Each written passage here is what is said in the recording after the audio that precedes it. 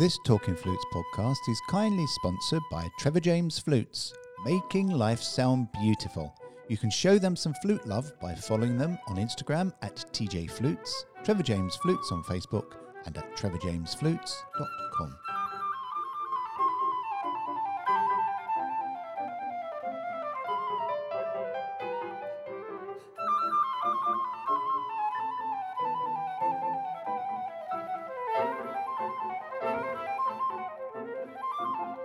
Hello, this is Talking Flutes and I'm Claire Southworth. Today I'm chatting to Andy Findon, one of the most recorded flute players around, who could be heard on many TV and film soundtracks. He's not only an exceptional flute player, but equally at home playing saxophone, clarinet and all sorts of other wind instruments, for example fifes, whistles, panpipes, bamboo flutes. He's the longest serving member of the Michael Nyman Band, playing flutes and baritone sax, and he's worked with such superstars as Stevie Wonder, Joni Mitchell, Tony Bennett, Cilla Black, Beach Boys and Katherine Jenkins. That is an incredible lineup. He originally studied classical flute at the Royal College of Music in London, but soon diversified to become one of our best known session and recording artists. You'll have heard him many times, but not necessarily been aware of the performer. Film tracks include Mamma Mia, Evita, Cats, Phantom of the Opera. Well, enough chat from me. I think it's time to get talking to the most versatile musician I know. Hello, Andy. Hello, Claire. It's great to hear you, and also, of course, we're seeing each other because we're doing this over Skype. We are Skyping, yeah. Now, I really don't know where to start, but because you've achieved so much, we ought to start maybe at the beginning, maybe early stages of career. You were in the National Youth Orchestra. Yeah, I was. Well, actually, I think I met you the year I joined the National Youth Orchestra, and we were in Canterbury. We were with horses. Do you remember? It was International Summer School. I remember. That's right. Yeah, I had an accident with my suitcase and the contents of my stomach one morning, and I was sharing a room with David Mosley, who was, we'll have to edit that, won't we? No, I was sick of my suitcase, I'm sure I've told you. But I was sharing a room with David Mosley, who was principal flute of the National Youth Orchestra, and I was joining, about 2 weeks after that course, I was going along to do the piccolo. I don't think I knew it because we were booked, you were 7th or 8th flutes and you moved up to do piccolos. So it was David Mosley and I was playing piccolo with him. And so that was a few weeks after I met you. I started at the National Youth Orchestra. I was learning with Norman Knight, who was the tutor. So it was most probably fixed. Because I got in straight on piccolo and not down the end. Did you enjoy it? Yeah, it was formative. It has stayed with me and my friends. And I carried on. But the year after David left, I became principal. And I met people I'm still so close to. I had a flute section with Helen Keane, Paul Davis, John Snowden, Maggie Campbell. And we're all still friends. We all work with each other and see each other. It's really strong. It's one of the strongest binds. And you meet someone with the NYO, it's like a secret handshake. It's good. Sounds fantastic. Yeah. I didn't. In those days, I didn't even know it existed. That's how little I knew about the flute world, or the music world, I should say. Because my teacher was the tutor. I'm not sure I would have known about it if he hadn't said, "You're doing the NYO." Well, how fantastic! So then you went on to the Royal College of Music. Who did you study with there? Eddie Walker. Oh, Eddie Walker. Yeah, and I didn't really know his background, and now I do. I wish I'd been aware of it then. He left the LSO in the 50s with a load of his principal colleagues, and they did film music because they weren't letting them off work at the LSO to go and do Elstree Studio and all the stuff. Those Muir Matheson films, Carry On films, or the comedy things. Eddie fixed the bands that did those. And I had no idea. He was just a lovely, gentle man to work with. And he taught me loads of lovely little tricks that he'd learned during the business. Wonderful. I was really pleased I learned with him. His son, Tony Walker, was principal piccolo in the BBC Northern Orchestra when it was called. And he coached my little local youth orchestra called the Stockport County Youth Orchestra. And so I knew Tony. Isn't that strange? Well, it was a family thing because Eddie's dad, Gordon Walker, was principal flute at the LSO. I think he was possible. I'm not sure in my story whether Eddie was the principal or Gordon was at that time when a load of them left to go and do commercial work. But I wish I'd asked more questions. You didn't know. When you're 19, 20, you go to college and you're in awe of these people. And the other professors there, John Francis was still there, and Maggie learned with him. All my mates who went to Guildhall, they all had Peter Lloyd. Yeah. So it was an incredibly formative period. And through things like, there was a YMSO, the Young Musicians Symphony Orchestra, where all the different colleges used to send people to get together. And I met lots of people from Guildhall and the Academy. The brass tended to be Royal Academy, the woodwind, College and Guildhall, the strings from anywhere you could get them, because violin players didn't want to play in symphony orchestras. They all wanted to be soloists. Be soloists, yeah. Oh, yes. Yeah. Well, what a great start. Now, you trained as a classical flutist, but were you already playing clarinet and saxophone at that time? I must have been about 14, 15, so it did coincide. My father is a clarinet and sax player, and he's still working. He's only 93. Wow. Some weeks he's got more work than I have. And a fantastic Dixieland clarinet player. And there was obviously clarinet, saxophones, instruments at home. And I think it was my mother's suggestion that I should go out on dance band work with him. And obviously the flute was not an instrument you could do. He ran a band with no music. There was a band leader called Joe Loss who used to send out subsidiary bands, and my dad would take a band out with 3 or 4 frontline musicians, no music, just busking, improvising, and sometimes he needed people on the gig who wouldn't play too much because they'd get in the way of the guys who knew what they were doing. Yeah. It was a strange way, but I stood next to some amazing musicians trying to learn middle eighths of jazz standards that I didn't know the beginning of. And so I had to take a saxophone and a clarinet with me to do that kind of music. What an education. Yeah, it was. And sitting at dinner tables with musicians who were 50 or 60 years old, and I was 15. I went on the ships. I shared a cabin with a guy who was 30 when I was 17. He left his wife during that. The ships were quite formative, but I was so green and had no idea what that kind of thing was about. But I was still at the college doing the flute. That was what I was going to do. And symphony orchestra was what I really wanted to do. I quickly learned that if you've done 10 till 1 of the Dorchester the night before playing in a rock and roll band, you've got to be a bit careful trying to play Heldenleben in the morning at 10 o'clock. Very careful. That kind of shock to the jaw. Yeah.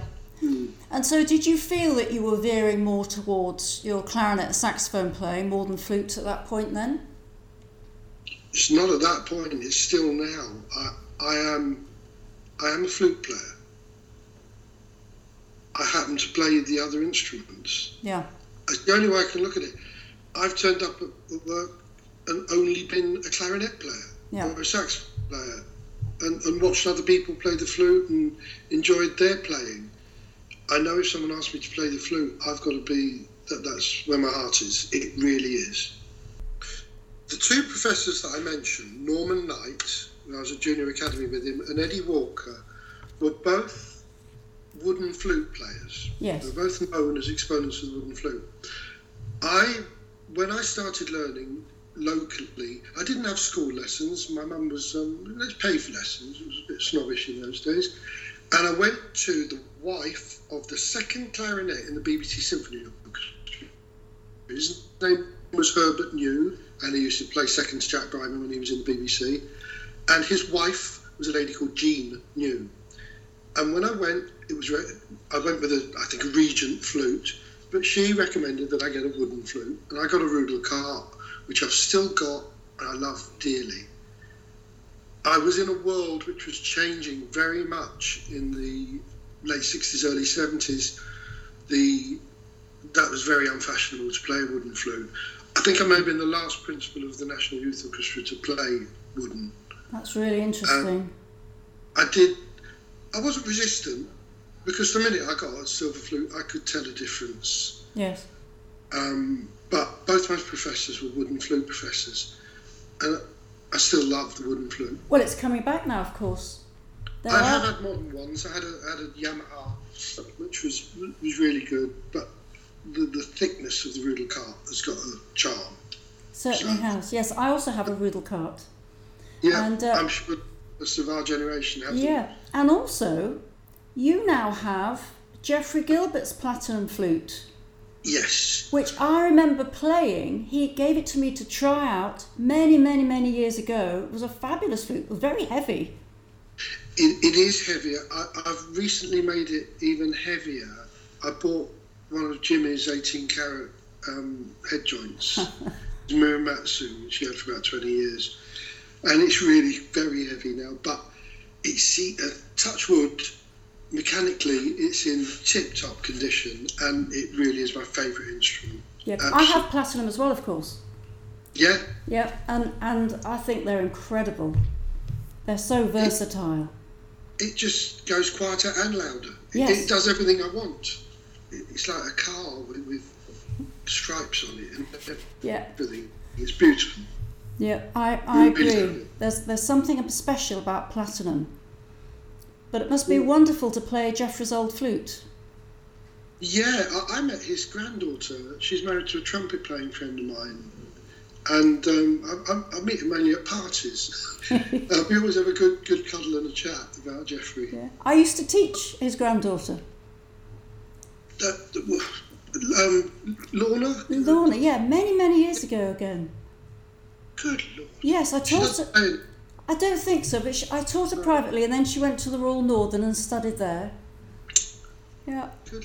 It's a small world. Yeah, it is. Her husband, an amazing trumpet player, really good player, Russell. Now, your CV, going back to your CV, which I read earlier, it reads like a combination of many players' CVs. It's so diverse. So not only performing on a vast variety of instruments, but so many different venues. You've done the Olympics, Eurovision Song Contest, West End shows, classical orchestras, big bands. It's an incredible career. The downside is that often you can spread yourself thin and not get embedded in one world. That is a plus and a minus. In my brain, I would like nothing more than to sit in a symphony orchestra with colleagues, playing, learning and growing in that. And whenever I go in an orchestra, I'm on tenterhooks because this is really what I want to do. But then I'll turn up and play baritone in a big band or something, and there's a joy in that.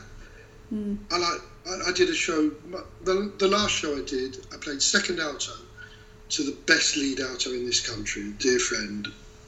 And it was like having a masterclass every night. It was really exciting. We both played the flute in it, both clarinet and both sax. And I was learning on all the instruments. There are things you can get off other people all the time. It's a bit lonely now. I've just spent today doing something which 5 years ago I would have been down in a studio. Well, they're all closing anyway. I've been doing a session for an old composer I used to work for. He's not old, he's an old friend, George Fenton. Yeah. And just having the music here and recording it at home and sending it off to the orchestrator, that's I want to be with people, and it's getting a bit lonely. Well, that's modern technology, that you can record your bit at home and send it off. That's a bit of a shame, isn't it? It is. I just said to Julia, it's the same money, and I haven't got to drive there or get on the tube, but I'd love to stay and have a pint afterwards with the lads, and that's missing. Yeah. An awful lot. Now, there are so many players who would love to have even just a small part of your career. I mean, I often am hearing young players say they just want to be a session musician.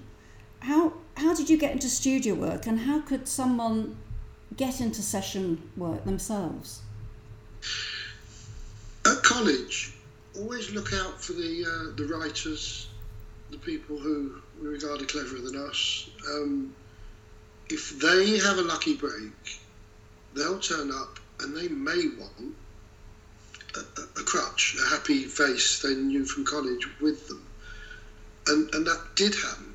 My contemporaries at college, so got a writing gig or something, they went to the normal fixer and said, do you mind if we try a flute player that I worked with at college? And then you're lucky enough, you're exposed to these other people. Lucky, and it can be there can be a gap of 2 years in between getting one and the second gig. Yep. Because that fixer has remembered, there was that kid that turned up and did that for that composer. Let's try him on this other thing. And it grows. And from this end of the business, at our age, I see young composers come in, and I may work for them a couple of times, then they'll bring in people they were at college with, they're more comfortable with. And that's how it grows, and I respect that enormously. So it's networking, isn't it? It is a lot of networking. Yeah. I'm not sure there's anything you can physically do. You can't send out a CV. Those, both West End and session fixers, have CVs coming in more than, they're just overcome with them. They don't know how to cope with that. It's too much. Yeah. So the CVs are often not read. Andy, let's move on to some of the wonderful groups you've been in. You've been, two of the very successful ones are the Michael Nyman Band and the Home Service. Can you tell us a bit about those? I'll add a third to that, because 3 years ago I joined the medieval prog rock band Griffin. Yeah. And that's like, I'm amazed that's come my way. The Michael Nyman thing, I think we knew each other at the National Theatre. So when I left college, the first term I'd left, I was lucky enough to go into the National Theatre. I think I was with the saxophone quartet, and we went in and started working there. And at the same time, for 2 or 3 years, because there were different theatres, Michael had a band there called the Campiella Band, an outdoor medieval Campiella show. And the guys were basically early music, but thought they'd try it on saxophones. And they updated, instead of shawms and sack butts, they played trombones and saxophones. And it kind of gave Michael the idea of doing the band. A few years later, in the early 80s, it's one of these things, how do you get sessions? A friend of mine decked a session for Michael, and he sent me as his dep.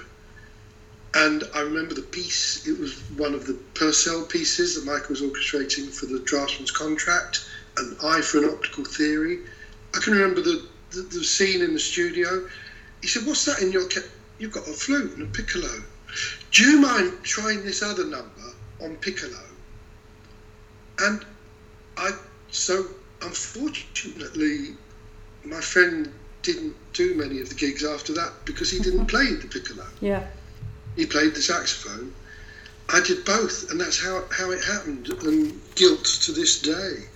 But there's often nothing you can do. I'm not going to turn around and turn down the offer of something. He doesn't want the other person. This is how harshness in our business happens, and it can be deeply hurtful and unpleasant. It certainly can. We all know, we've all suffered experiences. Yes. It's happened to me, and it happened to this guy. The composer wanted someone else. So started working with him and created this chair, which was baritone sax and piccolo. And still to this day, I've taken a lot of his music and worked it for flutes, because he was at the Academy, I wish I could remember the name. He wrote a flute sonata, a solo flute piece, which is not his normal repetitive style in the 60s. And I've recorded that as well. And it's nothing like his other music. But I've taken a lot of his repetitive music and done it for the flute as well. So, but it's great fun to play in the band. How did you find changing from baritone sax to piccolo? Seems a bit of a leap. Often the extremes are easier. Playing when a clarinet player picks up a soprano sax, it may look like the same animal, but it ain't the same animal. And they're very close. But the double, that's a harder double than the two extremes of a piccolo and a saxophone. You're using completely different parts of your body. Touring with Michael is very tiring. He's obviously having a good time. There's drink, there's food. That's the challenge, to play his music after you've been getting up 4:30 in the morning, getting on an aeroplane, doing the bus is late, you're running to the gig, try and eat something, have a drink, and then you've got to perform. That's the physical side. Your embouchure should take care of itself at that stage. I'd be very careful, as I said in an earlier segment, if I played the night before on a saxophone, the flute is going to take a little bit to come back. Putting a piece of wood, or in my case plastic, so I do use synthetic reeds, on your lower lip is not going to improve your flute playing. No. It can't. You're desensitizing a bit of it. Yeah. Tricky. Yeah. Tricky. Yeah. But at the same time as the Nyman Band, a few years later, I did join the Home Service, which was once again National Theatre. And they were in the Cottesloe, we were working in the Olivier, saw the guys in the bar, made friends. They needed a third wind. The Home Service was originally brass led, just trumpet and trombone. They decided they wanted to expand, bring in a reed, versatility. So I was lucky enough to work with them, and that's still ticking along. It's good. At the same time, though, earlier band was Griffin, and I remember watching. Remember when we watched Blue Peter and then turned over to watch Magpie because it was the commercial channel? I remember those days, yes. And there was a lady called Sue Stranks, who was another draw rather than Valerie Singleton. And I saw this band on there. And it was a bassoon-led rock band with long hair and raggy clothes, and a guy playing the recorder. But I couldn't take my eyes off this guy playing the bassoon in a rock and roll band. And I met them all in later years. I worked with Richard Harvey, the recorder player. And about 4 years ago, Richard left, and they wanted a replacement. I couldn't believe the phone call. The guitar player is the same guy as in Home Service. So he was the link. Everything's circular, cyclical. Everything joins up and ends up coming out the same end. So I'm now in a band with Graham Taylor, the guitar player, another band, Home Service and Griffin. Now I had to take the place of Richard Harvey, who's a virtuoso recorder player. His Vivaldis they're proper. That's not what I do. I can't do it. So I brought to it tricks, little things, that head joints that will recreate the recorder on a flute. I can use my flute technique, but play it like a recorder. Yeah. And guys are making these head joints. Chris Bell has got incredible ones. There's Native American head joint, which I'm involved in making into a flute head joint. And all these tricks, they go into sessions, because if they want to write something and it's in the wrong key for your whistle or your Native American flute, you have to stop the tape, work out which other one to go. These head joints let you play chromatically on your flute. And I've been using them today on this gig, because the old G flat and C natural within the same piece of music is not natural to a lot of these ethnic instruments. So I really, and they're beautiful sounds. So in Griffin in particular, I'm bringing this instrument, and it really releases something I can do. It's really good, as well as being able to play the proper flute in it. Yeah, absolutely. And I suppose you've played an awful lot of the ethnic instruments in your West End musicals. Yeah, various ones. Bombay Dreams, that must have been early 2000s. It was obviously Indian flutes, a lot of bass flute. A.R. Rahman, the composer, brought it to Lloyd Webber, and it was great working with him. The Far Pavilions, another Indian one. There was the Irish one, Beautiful Game, which its success was kind of marred by the Good Friday Agreement, because peace broke out wonderfully, but it didn't do the business of the show any good. Lion King, I did 6 months there, lots of ethnic instruments in there. Oh, Lord of the Rings, wonderful show, a mixture of A.R. Rahman was involved again with an Indian influence, and some Scandinavian musicians wrote some of the score. But it's great going into a show where you can bring to it a roll of flutes. And in the Far Pavilions, the composer actually walked through my roll of flutes once. The roll you buy he was going to talk to the percussion player, and there was this enormous crunching sound. Oh no! That was my flutes gone. Oh, it was about £8 worth of damage. The rolls, you buy all the flutes in different keys, so just back to Southall, buy another roll and turn up. They paid for it, but the composer was forever embarrassed. It was a brilliant moment. Magical moments in musical theatre. Absolutely.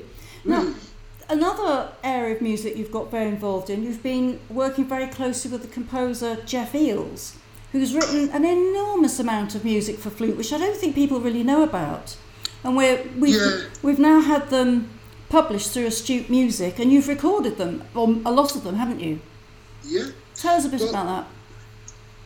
Pigeonholing in our business is, like I was referring, you spread yourself thin, do lots of different things. A lot of people need to know what you do, and therefore they invent a label. They call me a doubler. Some people call me a flute player, but not a doubler, or you're just a baritone sax player. Jeff is one of the most amazing jazz pianists. He's also a Doctor of Music from Cardiff University with a composition degree. He knows his onions. We played through La Mer Noire together, and he's picking up bits that other people wouldn't notice. He's so broad. So therefore, when he chose to write a classical flute album, inevitably people are saying, this is jazz, it must be jazz. There are obviously jazz influences, but he's been frustrated and I think because he recorded it with me, who's known as a maverick, not a normal flute player, it's once again kind of removed it. But you and I and Paul recorded with Andy Scott, and we legitted Andy's music. Yes. It's very, very difficult because people can't see that broadly into music. People like, what's your favourite music? I listen to anything. I've just become absolutely engrossed in the music of the golden age, the songwriters, the pop songwriters of the 1600s. Yep. I'm making a record with a friend. This friend of mine orchestrated Guys and Dolls in 1981 and has been involved in film music. He's written the Premier League music for TV. We're working together, playing these songs and reproducing them as modern songs because they're so strong. You can't have barriers. Oh, it sounds very trendy, doesn't it? Break down barriers in music. But it's got to happen. It's got to be. Now listen, what is the CD that you've recorded Jeff's music on? What's the CD called? The Dancing Flute.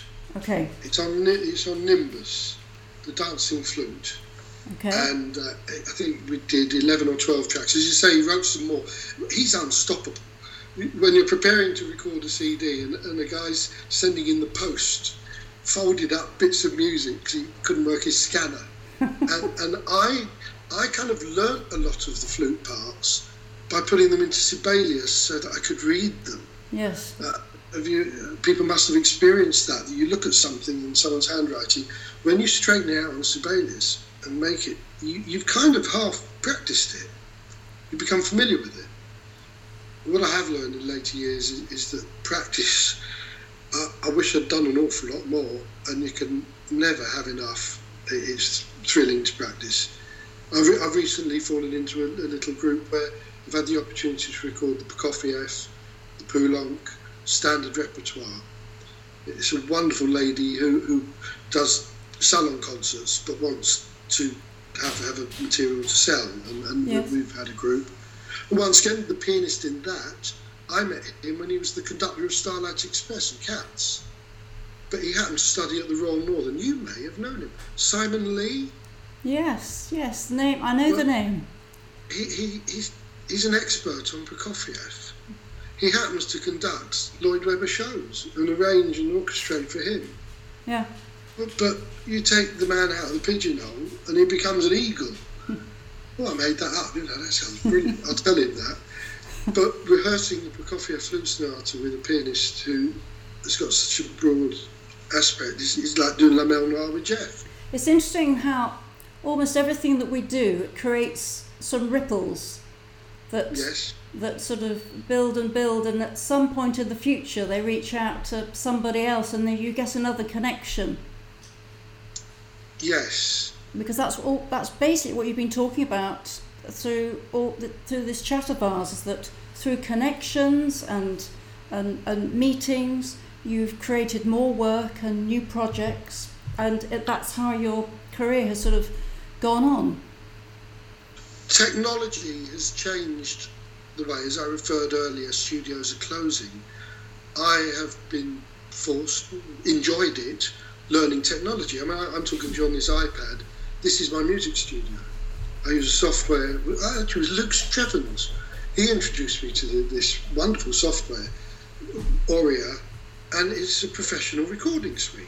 And I'm using that on this iPad, and I've become addicted to recording. I do an awful lot of commercial library music, where it's music which isn't written specifically for TV shows or films, but people can take them off the digital shelf, and you do metadata, you work out words which attract things. Obviously, flute will attract somebody to a certain kind of music, and you try and second guess what people might want to do. And it's become, every minute I've got, I'm enjoying putting stuff together. And I've just done a massive Welsh project of 94 Welsh songs and themes, and I found an amazing soprano. She's a 22-year-old. She's at the Royal Academy. She's just left. Just got a job in Les Mis, actually. But recording her and playing with her, we put this album together. It's amazing. And what's that album called then? Land of Song, I do believe. It's going out on the Scoring House label, which is a very big library company. But if someone, hopefully, I think there's a big market in South America. The Patagonians will go mad for it. We were discussing who my teachers were earlier, and influential teachers can come from any direction. Through working with a soprano, we do a trio thing, the same group I recorded the Prokofiev with. I met a singing coach, Manuela Oczakowski, who's based in the Netherlands. And she comes over, and while our singer was having a lesson, she invites other people in. And I had a lesson. It was on Syrinx, because I was going to play Syrinx at the next gig. And having someone who doesn't do what you do, trying to look at you and work out what you're doing, and obviously the techniques that a singer uses, it's one of the favourite musician, if I had to name one, someone who is got every style that I got. Karen Carpenter. Yes. Way her voice.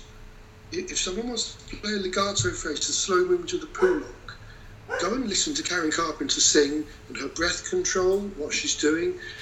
That's top of the range interpretation. So having a vocal coach looking at the way I was playing Syrinx, telling me how to stand, where to breathe from, where to look over the music stand, how to deliver your performance. I've been to a lot of concerts, and I've seen some incredibly talented people who aren't communicating, selling throwing what you can do at the audience, it's something we take for granted and hope it'll be all right. But I think it's part of the art. Another really influential lesson I had was off John Hart. And I was in a saxophone quartet with John in the 70s. But when I had to go I went to the AFM in New York to play. It was a bag of nerves. I needed a lesson. And I went to John because I knew he can walk on stage and just deliver things.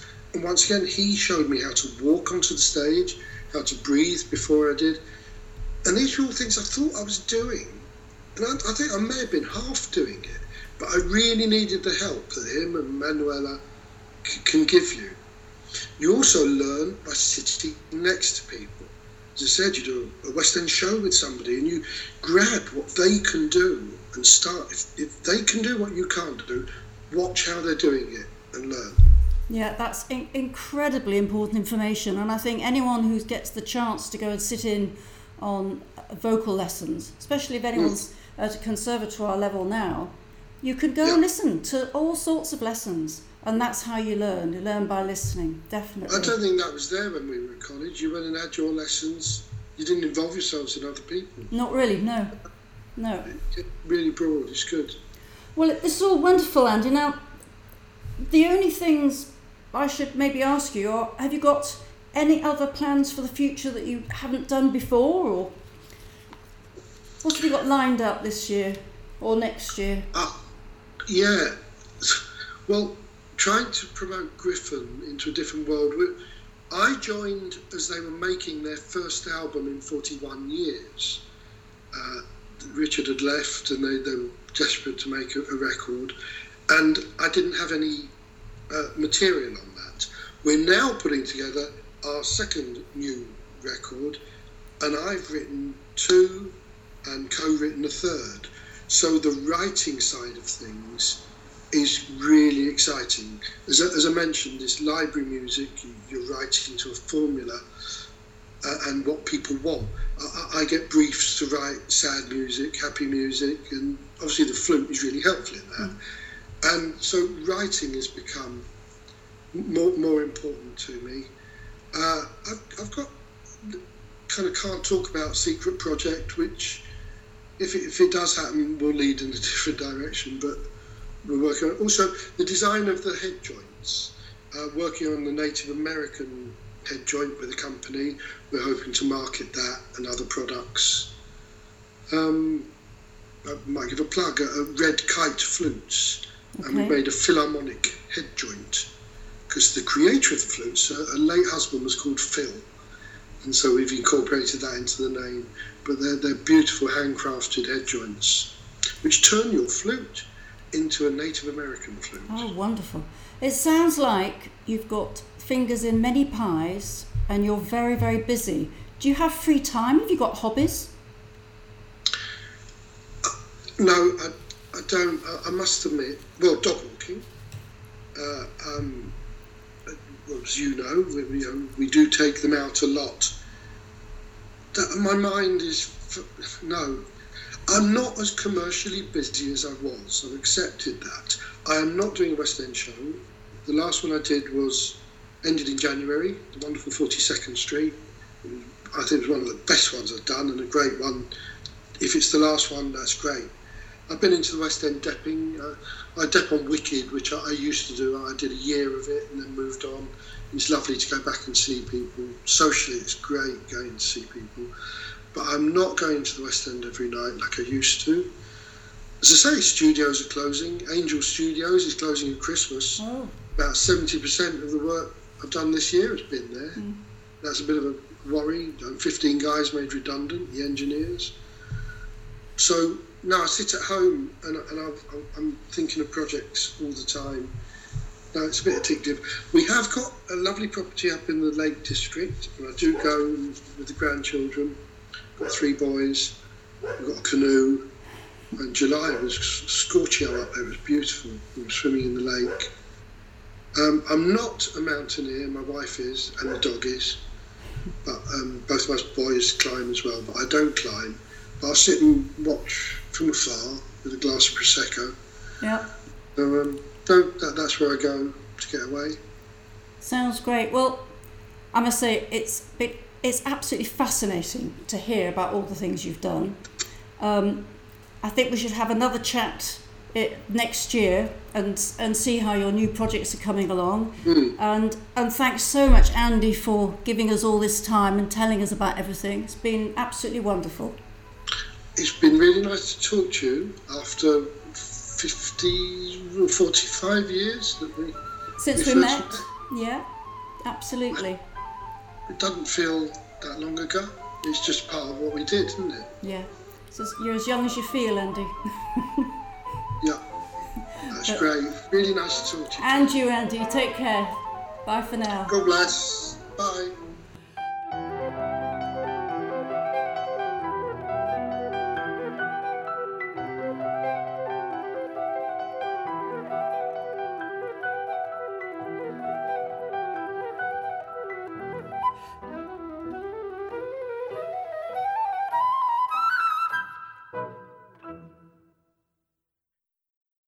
Talking Flutes and Talking Flutes Extra are podcast productions by the Trevor James Flute Company.